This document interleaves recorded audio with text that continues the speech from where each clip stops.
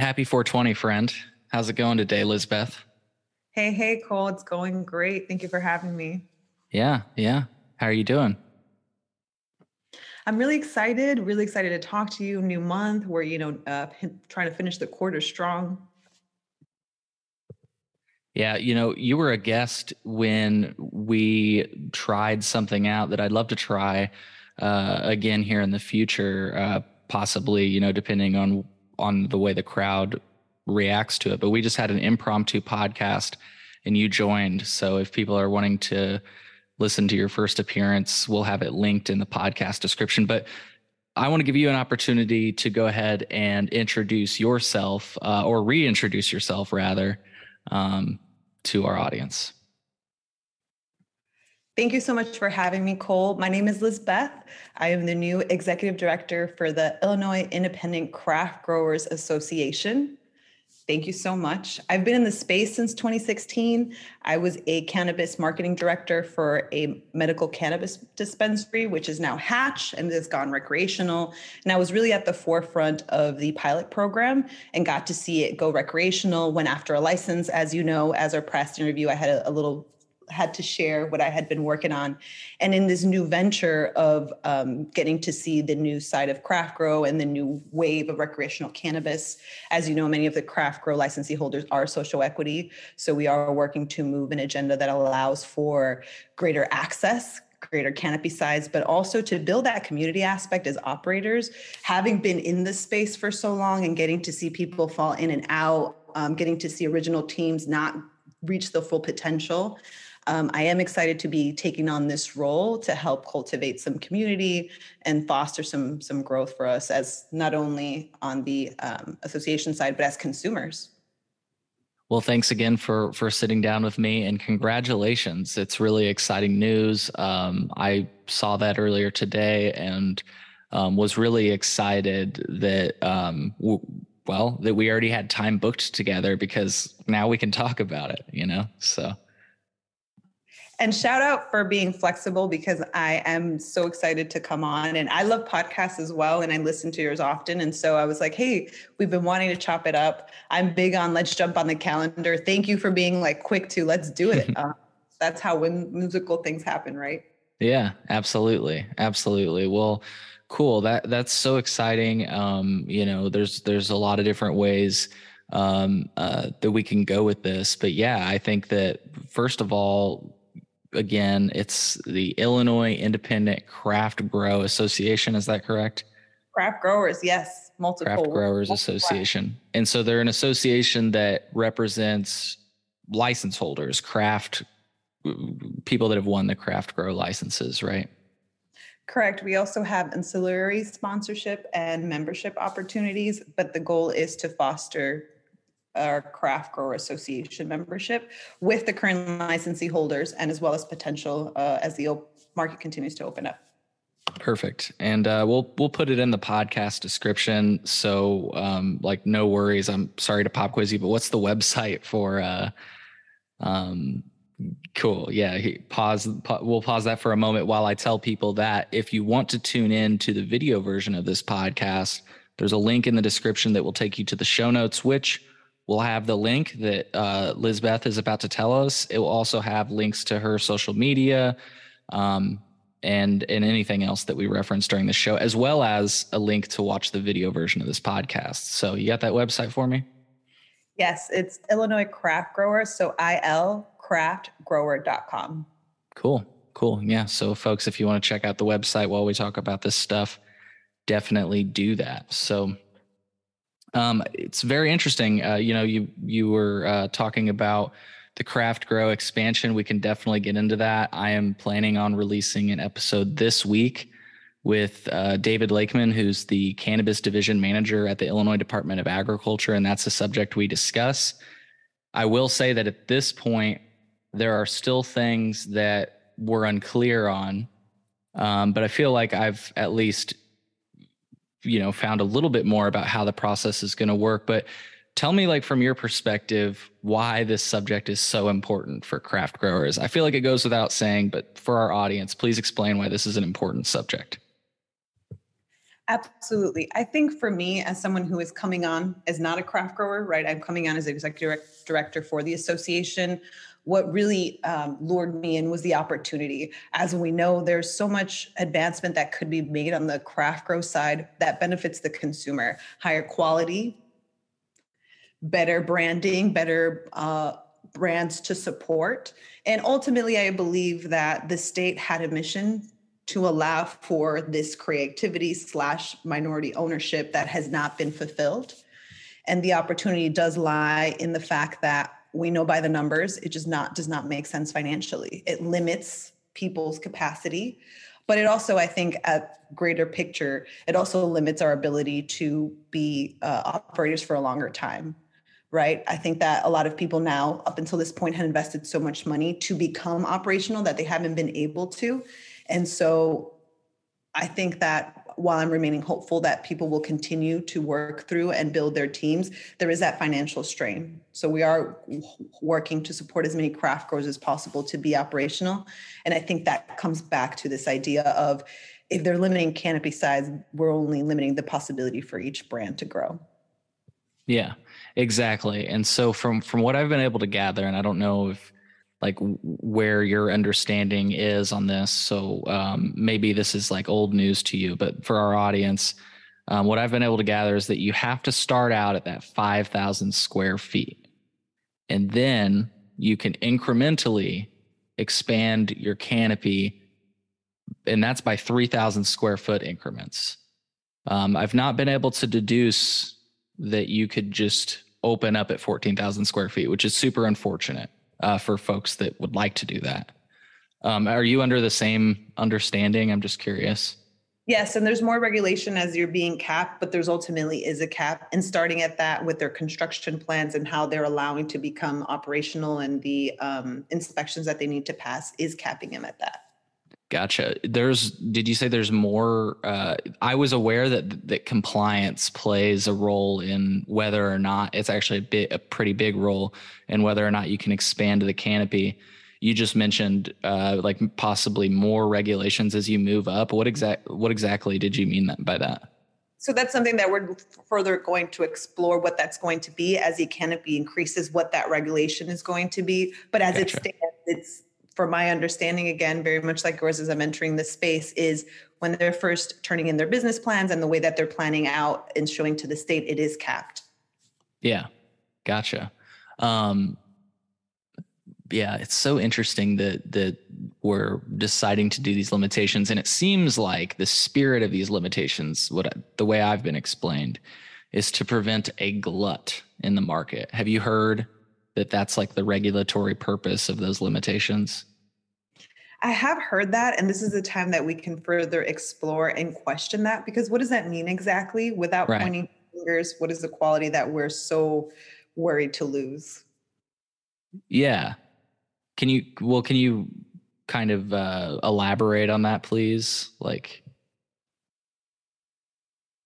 so from my understanding is this idea of being able to control the quality of the product and the market and as a whole. And so it collect kind of guaranteeing the integrity of the product. But to me, and from your research and stuff that you shared, what is the quality that we have been protecting when they have not been transparent on the big player side yeah. as to the quality of their products? This is the also interesting thing that will come about this position as well as we move into the space is how do we work with bodies of our legislation that will allow for us all to succeed? Because I think that right now we are speaking to each other and we're not necessarily listening to each other. We have this new legislative session, which is almost a wash, right? So it's up until the next one. And that's something that I think as advocates, we need to stay more abreast of. I think that there's certain organizations now that are doing a great job, like, hey, submit this when we're tracking it. But as we move forward, and ultimately, I think this is the community stronghold of it, is being able to show how we are, stronger in numbers. And I think right now we're just too much in competition mode because everyone's just trying to become operational and shaking out to see where everybody lies financially. And as you know, we know that there's people that are going to beat others. You already had someone on your show who is on track or has shared that they're on track. And so I think the opportunity lies now in how can we show our strong community as well as some force to grow together, because we are going up against the tide. We are going up against the market that has pretty much been established. I mean, it became recreational in 2020, but even on the medical side, it was always just very specific as to who was growing. Yeah. Yeah. And so it's interesting. I guess I've heard about that with regard to a glut, the question of quality, but really the concerns I've heard with regard to a glut, and I keep using that word. I don't like that word. It's the word that whoever I spoke to said. I think it may have been actually David Lakeman. But what I mean by that is like an excess. I think Oregon, for example, had an excess, and prices plummeted, and you could get ounces for $50, and people were saying, this is really bad because people are going out of business because prices are falling so low. And so those are the concerns I've heard with that. And I want to be very clear. I do not wish financial hardship on anybody. Like, that competition sounds brutal. But at the same time, should the value of cannabis be artificially inflated? I think that these limitations artificially inflate the value of cannabis and the licenses to produce the cannabis. You see some of these licenses, rumored at least, going on sale on the market for thousands and thousands of dollars. And I think they only carry that value because there's so few of them, So I think if we turn to states that are recreational, California is a great example. How many operators, where are the caps there? And where's the struggle in that? I think if we turn to a smaller state and we compare the amount that we're producing on the, maybe we can run the numbers after the show and have the notes, but the demand is there. It's not like there's no consumer. There's people who, whether you like it or not, come to Chicago, come to the state to engage in recreational cannabis. And so I think the opportunity lies in letting the market decide, having brands reach full potential. So then there is not only healthy competition, because even on the consumer end, there's no real loyalty. I think right now people are trying to get the bang out of their buck because the quality is not there. Right. Whereas if we were like California, where you have like all these brands that people are like cookies, like people are, so attracted to it, will spend the money, will have an experience. We have been locked out of that. And I think it's because of that limited competition. And I keep saying competition because that's what I view it as, a not only marketer, but like as a business development person.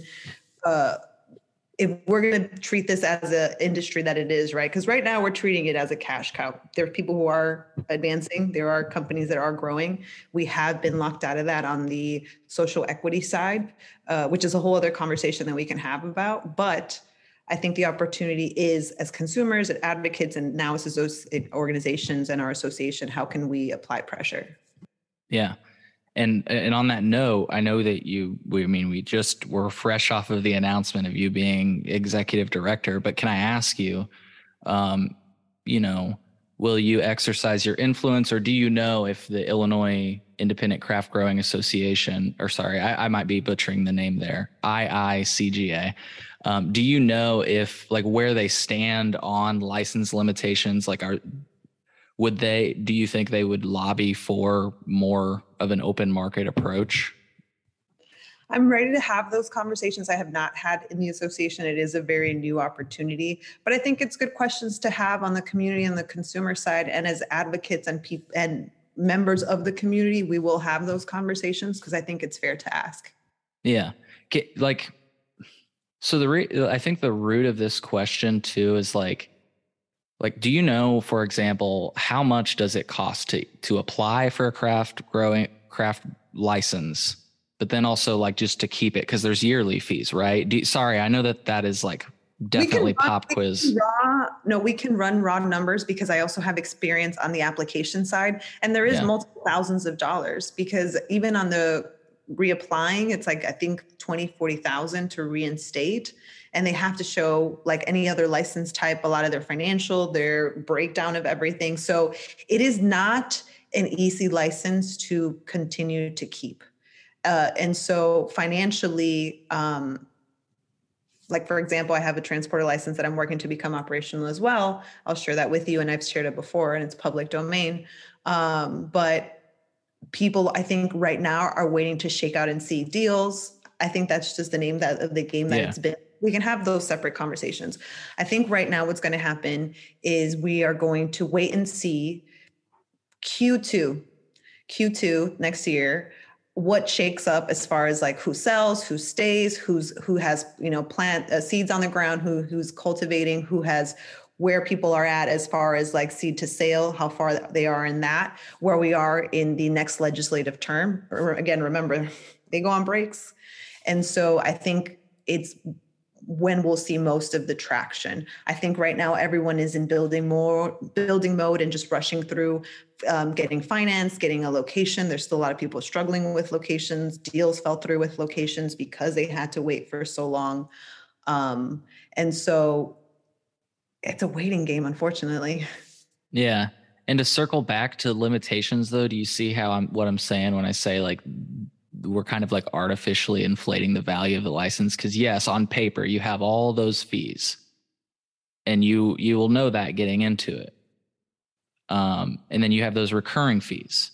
These are all pretty capital intensive, and those are just application fees. Like that's in its own little circle. Then you have like the whole to just even get into the cannabis industry and build out a facility. Like you literally have to have the capital. And so like, I don't know, that's where I've always been lost with our social equity provision. I feel like people that were actually disadvantaged by the war on drugs, and I don't mean to call into question whether or not the people that won were actual candidates. I'm not trying to start that debate. But I do feel that like, if you were disadvantaged by the war on drugs, like, would you be in a position to have thousands and thousands of dollars for licensing fees and, all the capital that it requires to build out? Like I say, it just, these limitations seems like they are exactly that, like inherently limiting.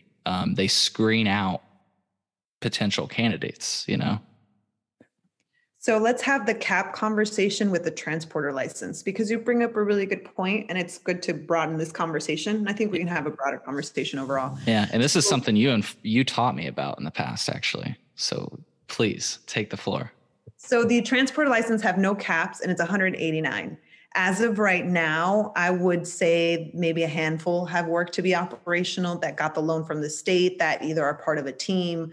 That wasn't a big player winning a transporter license. As it shakes out now, a lot of them are going to be sold out in multi-tier deals, which I personally believe is going to happen. It's just going to be thrown on, right? A craft grower, dispensary, whatever. Hey, we also have a transporter license. It'll be added to. So that is your case study with capping.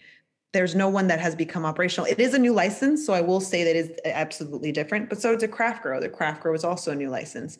Craft grow is more cash intensive. Operating on the transporter side, I was able to do it without even being fully functional and not raising a lot of money as well. Bootstrapping it, as they say. And so I think, as I mentioned before, it is going to be, we need to wait and see which teams are going to continue the process, who's going to sell out. Then that ties into the capping for the craft grow, which on the, I think, bigger picture is the transportation is kind of an example of that. What happens when there is no cap, there is no real opportunity for competition. It deflates completely the value of the transportation license. It's been so wild because I had, again, it's people trying to advise you right in this space. I had a financial advisor say that the transportation license was worth nothing, which to me was like, that's insane, versus someone saying like, hey, it's actually part of a multi-tier deal. Like if you do whatever, this was just like hypothetical numbers. If you sell 10 million for craft grow and infuser and then transportation, maybe the transportation is like 1 or 2.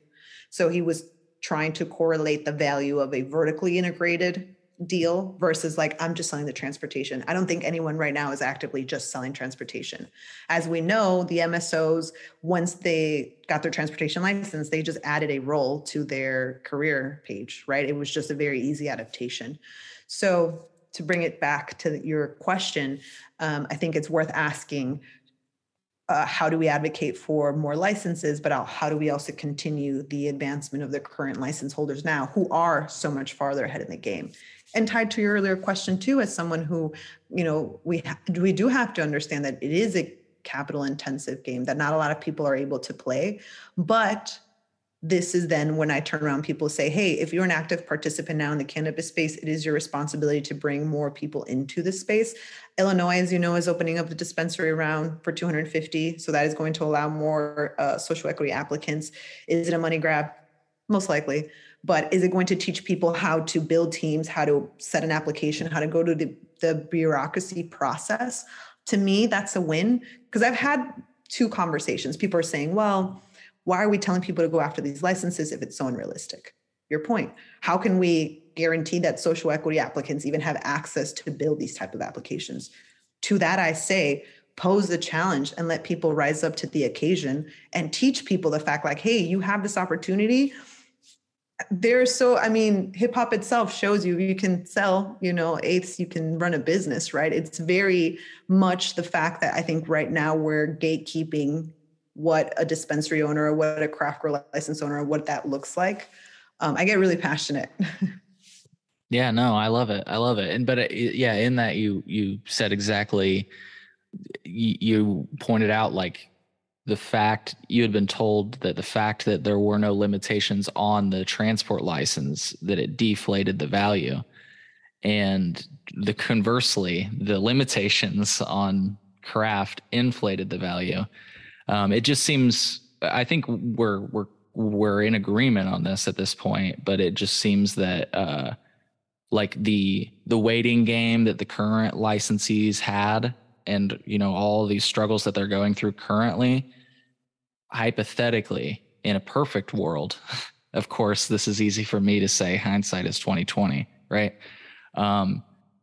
If we didn't have these limitations, none of these delays would have happened, because all the delays were about, hey, but you got these points on this application, but I should have got them because I had this. And it's just like, that argument would have been absent if the value of the license would have just been that fee. You pay a fee, here you go. And then, yeah, if you're not compliant or et cetera, you can have that license yanked. But anyways, no problem. But yeah, I have to step this conversation back a little bit, because I'm not arguing for the wild, wild west. Like Oklahoma, I think even California, and maybe even Oregon, there are lessons to learn from them. But I think the lesson is some policy initiatives people like Shalene Title have come up with, which I'm not sure if you're familiar with her, but University of Illinois alumni, awesome person.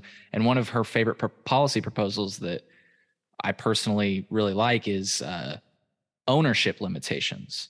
And the idea is to keep everybody, to keep everybody's footprint, equal. If maybe I'm phrasing that roughly, maybe you could say it better, but I wanted to step that back though, because I'm not saying like wild, wild west, no rules, I want some rules to protect the sanctity of the market, if you will.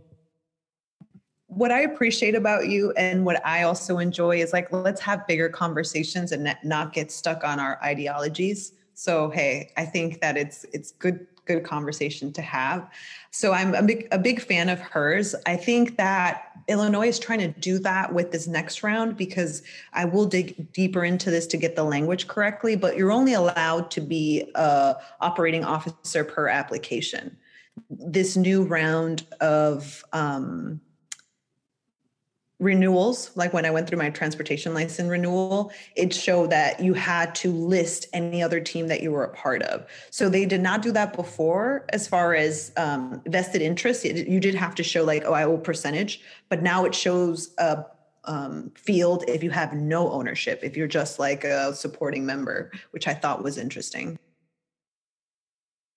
Yeah. So I want to, before I kind of back off of the limited license thing, if it felt like I was coming hard on that subject, it's just because I was really excited that you had just announced or that it was recently announced that you got appointed as executive director of IIGCA. Congrats again.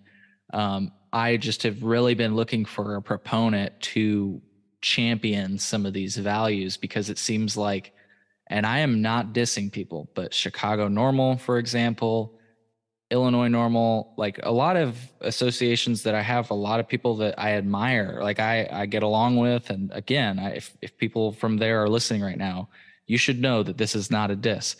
I don't think anybody's championing this cause. And I feel like those organizations, including the one you're a part of, should be the one too. Cause sure, you said it earlier, and I'm not trying to like dismiss the fact that there are people who went through this process fair and square, but there are still people that would like to be a part of this process. I mean, earlier you said we need to basically make it, you said something effective, we need to make it so there's not a demand for the black market, right? Or the gray market, however you want to call it. We would like to segue people to the legal market, right? And I feel like that would go a long way, toward doing that. So I will rephrase that so you don't put words in my mouth. I forgive you, Cole. Okay. But my ideology is creating a pathway for people who want to be on the legal side to jump forth without having the constraints that come with typically starting a business, right? Not having the information, not having the not only financial, but also literal knowledge, IP, and all that capital that allow you to build that. I think the legacy market will never go away. Let's have that conversation. That's never going to go away. But right now, as we're moving into, I wouldn't say advocating for the wild, wild west. I think it's more about, I keep hearing leveling the play field, and that's so corny, right? Because it's such like an easy way to tackle something that is so major, as far as like the inability to fairly compete, the lack of advancement for so many brands who have spent all the capital, who do have great IP and great cultivators. I mean, there's a reason why some of these people may have won a license. I don't think it's about dishing organizations. I think that I want to praise people who have been in the space for that long, because we have made advancements. Is it perfect? No. Is it ever going to be perfect? No. Is it fair that folks like you and members of the community like myself ask these pointed questions and have these conversations? Yes. I also think that it's fair to acknowledge when people have been doing the work to move us forward. To me, what is the phrase? The enemy of progress is perfection. And oftentimes we're our worst critics. And I am always the type of person who says, I'm big on, I will clap for you in public, but reprimand you in private, because that's how we build together. And so I am hopeful in that we can all figure out a way that we can advocate our interest together, but also become members of the community. Because personally, for me, it's about teaching folks about how to jump on the ancillary side. And we have a panel or a conference with the 25th Ward, which hosts Pilsen, which has yet to have a dispensary or any traction, called Conchas and Cannabis, coming up this Saturday. That is going to be bilingual. That is going to bring people into the space. I think that we can do two things. I think that we can advance as plant touching operators, as well as become active members in the community, to have these conversations, to teach people how to get in the industry, because the way that capitalism works is not everybody's going to win. And the way that my community building, and I think it has a lot to do with how I was raised culturally, is I would rather all of us win a little than not win at all. Yeah. Yeah. Well said. I think another way of saying what you said, because again, that wasn't meant to be a diss, but people could see it as if you step just a little bit out of purity. I'm loosely quoting actually Barack Obama. If you step a little bit out of purity, sometimes people can start what's known as a circular firing squad. In other words, we're all on the same side, And so again, that was not meant to be but that's a true thought. I'm not aware of anybody that really seems to be pioneering and pushing for like home grow, complete decriminalization, and loosening of those licenses. Not that we wouldn't agree on that. I think, like you say, if we all sat down, we would all agree on those things. I guess what you pointed out is like, how can we, maybe you can say this again, because I might phrase it roughly. How can we get the most for the most people or something? What did you say? Or how can we all win without a little, without not all having to lose? There you go. Very well said. Well, hey, we haven't even sparked up yet. I was just about to say, listen, this is your podcast. We're in a free world. This is America. We can ask any question that we want. And I think that's also the joy that comes with being a part of this. It's hella hard. It's so much work. It's very competitive. It's heartbreaking. People are, having to mortgage their homes. I mean, this is a real thing that people are trying to cultivate. And for me, it's not about hating on folks' organization. It's about how can we grow together. And personally, sometimes organizations of color get more flack than white organizations, because I hear a lot of folks opinionating about certain and not other who have been in the game just as long. Yeah. No, I can believe it. I mean, no doubt the prejudice is still very real. All of that shit is still very real, unfortunately. So what are you smoking on?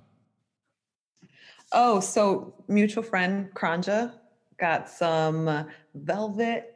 I should get the bag, but I think it's sour cupcake. Nice. Yeah, I'm California. Yes. Shout out. They're going to come to Illinois soon. We're hoping, right? You can manifest. Absolutely.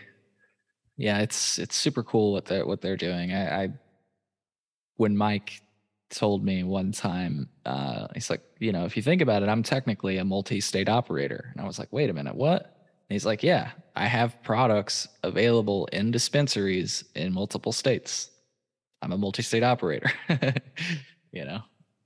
As an English major and a technical person, that is true. There are trays here in dispensaries, Illinois, California. You can get bud. Hey, you want to be technical? It's technical. Yeah. Well, it's like, that's exactly it. You can get his trays in Illinois. You can get his bud in California. It's funny though. The reason I say that is because people, and I've made this point many times on the show. So for folks that listen a lot, I apologize. But I think it's an important point. People will be like, fuck the MSOs. Fuck, the MSOs are the reason that this state is the way that it is with cannabis. And it's like, who are the MSOs? And they'll name a few names, right? But I'm like, what is an MSO? And they're just like, it's just a big weed company. And I'm like, no, it's a multi-state operator. And in fact, I like to teach people that not all of the original operators are even multi-state operators. Most of them are. I'll give them that. Most of them are, but not all of them, I like the idea of rebranding MSO because I also feel like, hey, I'm going to go after all these different state license. And what I really admire about Kranja is they're Black owned and vet owned. Mike gets a lot of the credit because he is the CMO, but Brian and Ryan, who are part of the team, and I had a chance to connect, are amazing folks who are also pushing the brand. And I think that they have a really high quality product. Their marketing is great. And one of the things that I think that it comes with the pressure of being multi-state is figuring out each state's play. So as you know, quality can change from state to state, but also there's opportunity to build community. Like they already had a great community out in California. And here's what I'm saying is the opportunity for the craft grower here is how do you build your brand? How do you build your community? So when you are ready to, seed to sale, when you are ready to package, you have that. Because I think if we look at brands like Kranja, who's out in California, being able to multi-state operate is having trays here and people asking about it. My business partner, Tiffany Woodman, who I love, every time that we go out to any dispensary in California, she's always mentioning Kranja because they just have a great product, right? The product speaks for itself. And that's what I get jealous about that we don't have here. What is the brand here in Illinois who has been able to capture our hearts and our content, and we get so excited to support because they are a big brand, because there is a great, marketing and person ahead of it as well. So that's what I get jealous about. That's what I'm like, it's going to happen here. Yeah. Yeah. And like you say, I think it's I don't know if redefine, you use the word redefine. For some reason, I'm like, that word works. I can't think of what word. we're gonna rebrand it. Like it's not gonna be this like, oh, it's like people who suck. It's gonna be cream of the crop who figured it out. Great brands, Yeah. builders, I mean, and there the are some already. Yeah, absolutely. There's the example I use really quick. Sorry, I feel like I cut you off there. Zoom is hard with the lag and stuff. Sometimes I talk over people, but the example I use is that I enjoy a good Coca-Cola with like a slice of pizza or a burger, right? And I know that in any state, no matter where I'm at, I can go and get a Coca-Cola and I know what I'm expecting, right? And so in that instance, they are a multi-state operator. And I'm like, that's the goal. I mean, why wouldn't you want to be everywhere for everybody, right? It's not an evil thing, you know? Like marketing 101 is like you can go down a block and there's 7 pizza places and they're all doing all right. Right. And I think I'd mentioned that before because I also love pizza. But I think that it comes down to that competition capping overall conversation is how can we know that that is going to be the case if we haven't done it so? And capitalism, baby. Some companies are going to fail, some companies are going to succeed, but it hasn't even been that so far. And so I think that's why I keep traveling to California, and then folks like us keep traveling to these different states that have not only the market but the community, the experience. I had another amazing shout out that I'd love to do is for Camille, who owns a dispensary in LA called Willow, who again, amazing, Black owned, super curated, the experience and everything that comes about it. And it's like, this is what it's all about, is how can we allow entrepreneurs to bring about their ideas, their product. And on the consumer side, we're all just dying, hoping, praying for better bud. Yeah.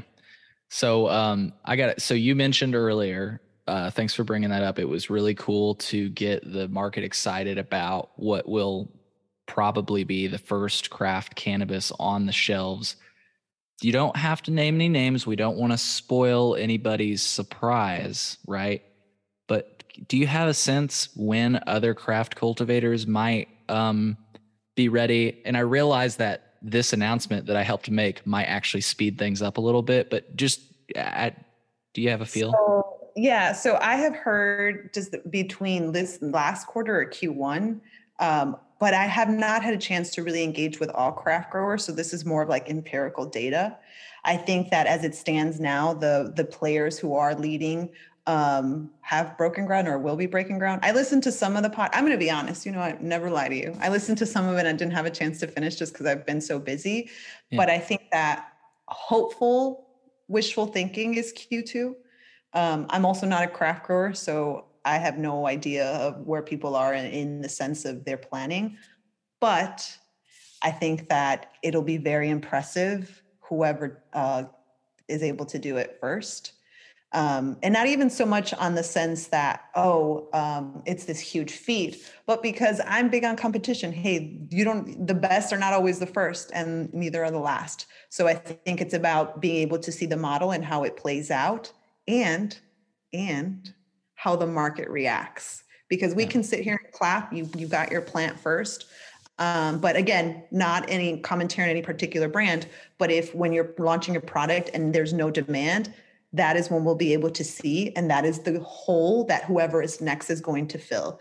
And as a marketer, really, when we talk about consumer demand, right now, I really do think that it's visual. There are, again, without naming the MSOs, there are certain SKUs that stick out because of the branding, because of the packaging, that when you ask somebody, oh, what do you usually get? They'll say, I get, or I usually shop this, that it's because it's very specific branding. And we can talk about it, who it is off air, who I think right now is dominating on the MSO side. But the opportunity lies in how fast is it going to get to the dispensary? How fast are we going to see consumers react to it? There is already a hub of what cannabis creators here who I'm sure are going to jump on it and have already, we're starting to see the experience parties with some of the MSOs branded deals. So we'll get to see how they interact with the community. Because at the end of the day, if you're not selling out on the shelves, it doesn't matter if you're first or last. Yeah. sorry to bounce back to craft grow expansion, but I realized I didn't ask one of the main questions that I wanted to ask. So we were both on the same page on they start at 5,000 and then apparently, they can move up in those 3,000 foot increments. But are you aware at all? Like, do they have to be operational for a certain amount of time before they can request that expansion? I'm not sure on the specifics. I think it's worth going back into it and having the right legislative language. So then we can build off that. Because I would love to have that conversation with specifics. I do not know them. Yeah, no, then this is the thing. I feel bad because I had that conversation with David Lakeman from Illinois Department of Agriculture, and I got like some semblance of an answer that it's going to be a form that craft growers are going to be able to request, and that it's going to be mainly based on compliance. And he says, like, we're not trying to red light anybody. It's green light, like we're not in the way of, not trying to get in the way. As long as you tick all the boxes and you show you're ready to go, you're good to go. But then I look at the language of the law and it says compliance. So that's easy, right? As long as you stay compliant, that seems easy, right? Easier said than done sometimes, but there's a market need and craft grower capacity, I think, is the two criteria. So that's what I was going to ask you about, ultimately, like what that even means. And ultimately I'm asking Dave that question as a follow-up, but I'm only asking you just because, since you're starting to get involved, on the off chance that you knew. I appreciate that. It's always good to ask questions. And I always expect you to be prepared. So see, I'm ready. And I'll tell you when I don't know things. I think that's the beauty of podcasting. I think sometimes people like to shoot the shit and I was like, nah. Yeah, no, fuck. Exactly. If you don't know, and that's why I was trying to be clear that I don't know. It's not like I'm trying to be like you would give an answer. I'm like, nope, wrong, actually, or any of those things. I'm honestly just curious, trying to figure it out for our craft growers. Like I've talked to people that don't know these answers, so I was trying to ask you in case you did. Did I lose you? You're frozen. Oh, there you are. There you are. I thought I lost you for a second. Can you hear me good? You're muted. Yes, he's trying to figure it out for the audience. Yeah, well, for the craft growers, yes. I've spoken to different licensees, and they're like, the number one question is, can we open up to the maximum square footage on day one? And from what I can tell, the answer is no. Based off of my interview with Dave, based off of the way that I read the law, even your interpretation, sounds like that's a no. But then the question becomes, what are all the factors? And I asked, what can a craft grower do to be best prepared? And he really leaned on compliance. But after the fact, stepping away from the interview, I kicked myself for not having the language in front of me because I wanted to ask him, what did that mean? The market need and everything else. So anyways, I digress. Sorry for getting us off on a tangent that we don't know answers on. But hey, maybe somebody will and send us an answer, And that's the thing too that I love about it's engaging the community and having those conversations. And while we talk about increasing that, I also think that it's important to educate folks then to be like, hey, we also are not as aware of the legislation. And that doesn't mean that you can't be as involved. Because I've had conversation with people who feel like they can't contribute because they're not up to date with everything that's happening. And I'm like, no, that's not the case. Yeah, exactly. Get involved. People ask me like how I do what I do. And it's like, look, I just sent you a Zoom link, right, Elizabeth? That's all I did. We're sitting here talking now. And you know what? I think in a post-COVID world, we have become more appreciative of digital conversations because I've always loved video. I was trying to use video in 2017 in sales and marketing, and people were like, ew, no, I don't want to click on your link.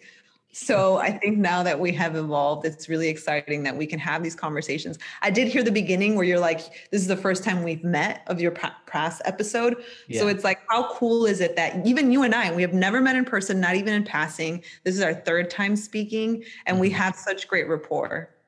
Yeah. It's crazy. And there's always the first 20 minutes of meeting somebody in real life is always super weird. I don't know. Like Awkward. My little brother does awkward turtle. okay, I was wondering what that was. That's funny. That's funny. Well, cool.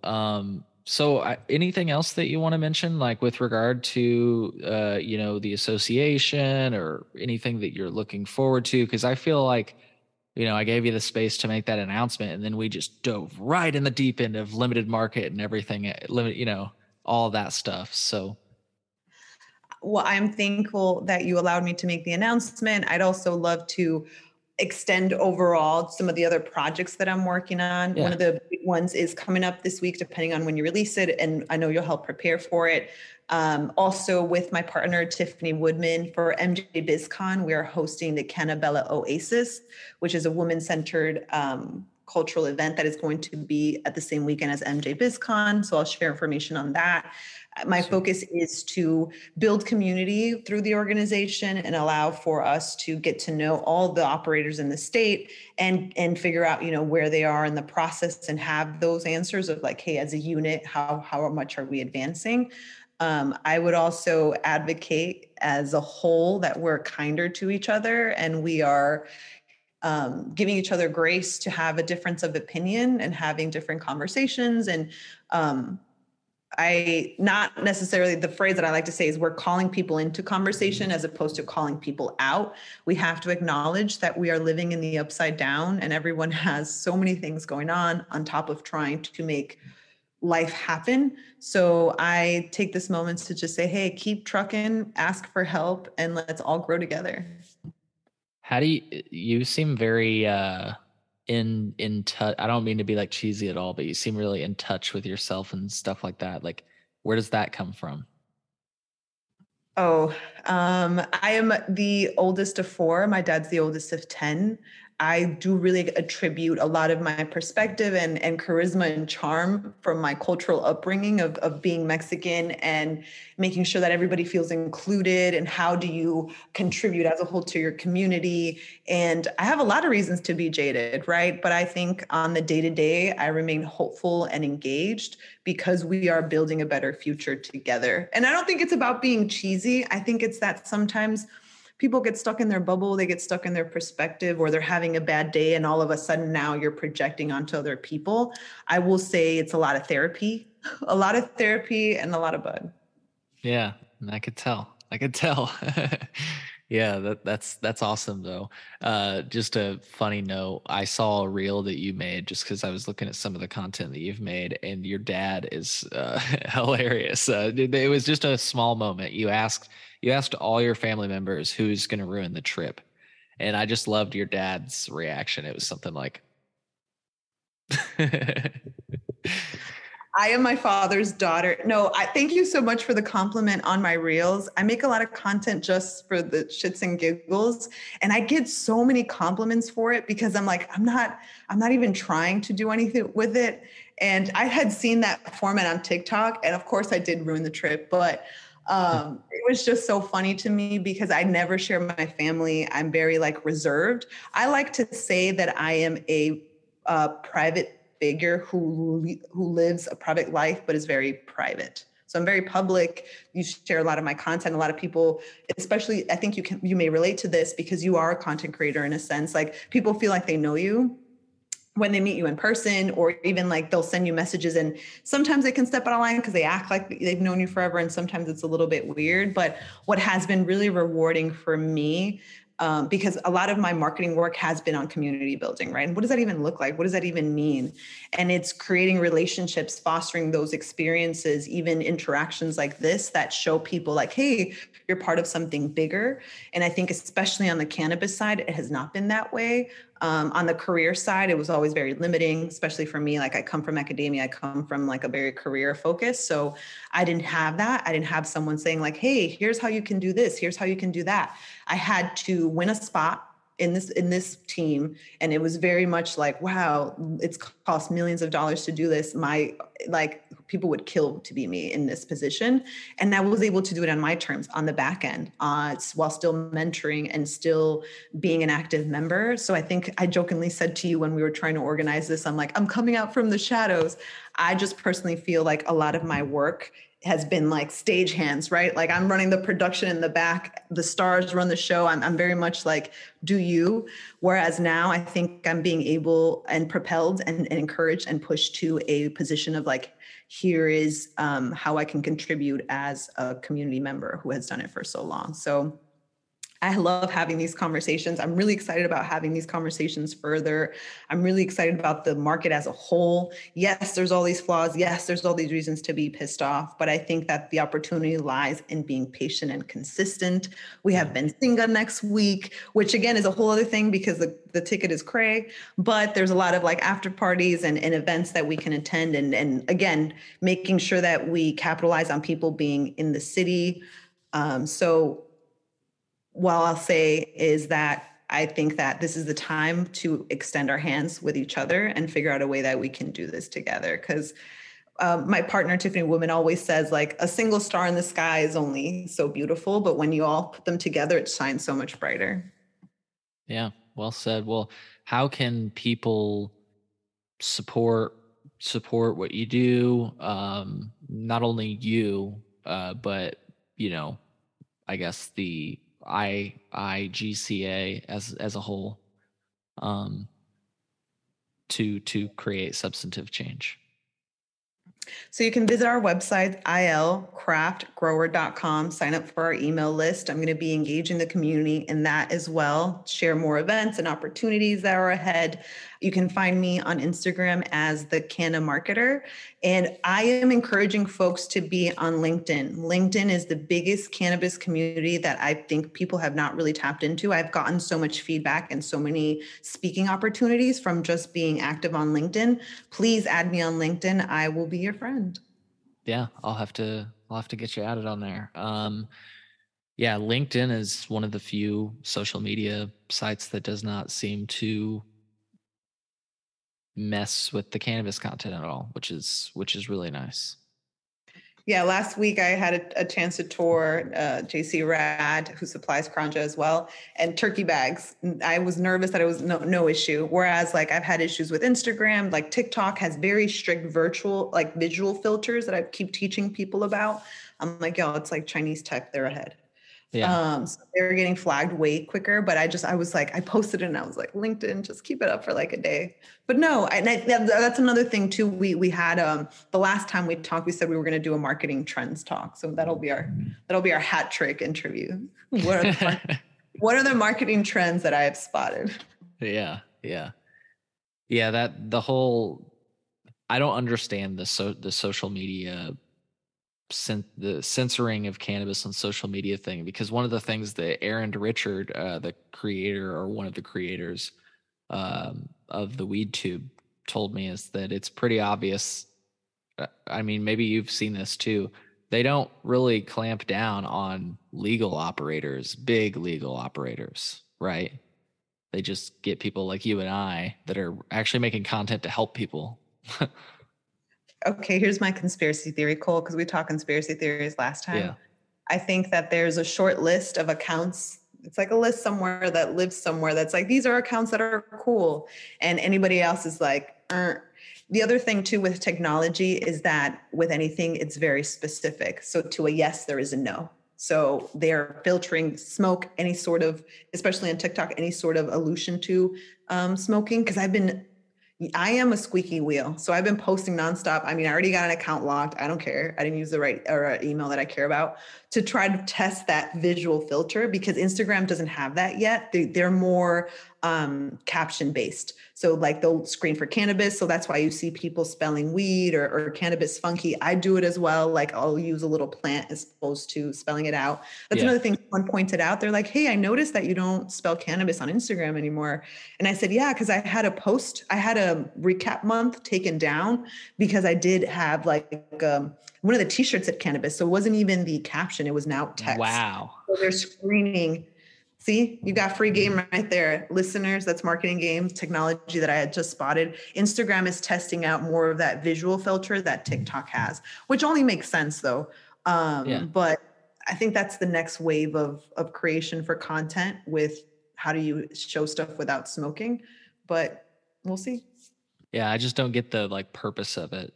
You know, not to get too in the weeds of it. I just don't get like who are they protecting? You know, like do they have liability? Like what is it?